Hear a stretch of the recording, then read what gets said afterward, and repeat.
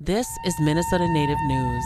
I'm Marie Rock. Lives are changing drastically due to the COVID-19 pandemic. Many people are out of work, more and more people are holding work meetings virtually, and everyone is making major adjustments. Students are also home from school, which means families are trying to find ways to keep the learning going. And for Native students, there are online resources that provide culturally focused learning through language and art. Here's reporter Leah Lem with the story.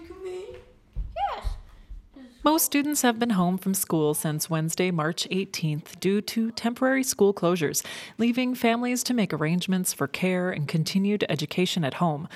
As a parent, I immediately started searching for cultural resources to supplement our school district's online learning resources.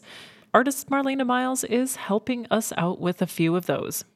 I'm Marlena Miles. I'm Spirit Lake, Dakota. I live in St. Paul, Minnesota.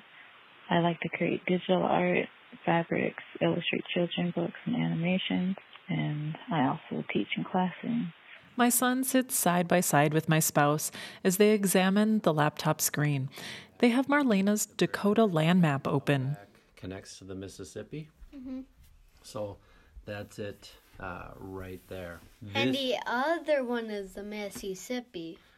Well, the other one is the Minnesota Wakpa. The map is colorful and full of information, all on a single page with Dakota language throughout. Also included on the Dakota land map are symbols for the places represented, from Dakota villages, sacred sites, and locations such as the Mall of America, public transportation, and the University of Minnesota. There's also bodies of water. Bidet Makaska. Bidet Makaska. And each location has an accompanying symbol, which Marlena highlights as a project opportunity for families. On the Dakota land map, each of the buildings or the places, they all have a little symbol I created that represents that place and the story that I know of that place.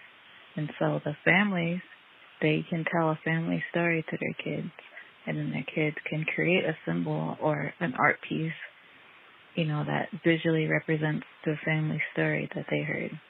A lot of Dakota art is personal meaning that people put into that artwork.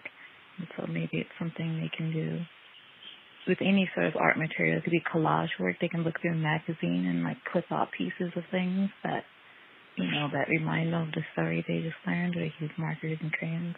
Marlena also has a Dakota coloring book on her website, marlenamyl.es. That's her name, marlenamyl.es. The Dakota land map and the coloring book are available as free downloads. And other educators are turning to social media and live streaming to help students continue learning. Everyone that's joined in, Ani and Bushuntay. So for this part, Jay Harold Zamora works at Bidote Learning Center on the middle school team as an Ojibwe language and culture teacher. This is going to just be story time, and I am Wolf Clan. I am Spirit Lake Dakota Nation enrolled, but I was raised and identify as LCO Ojibwe, where I'm descended from. Jay is utilizing Instagram and Facebook streaming platforms to read and instruct participants. My social media teaching project is just doing storybooks for about 1 hour.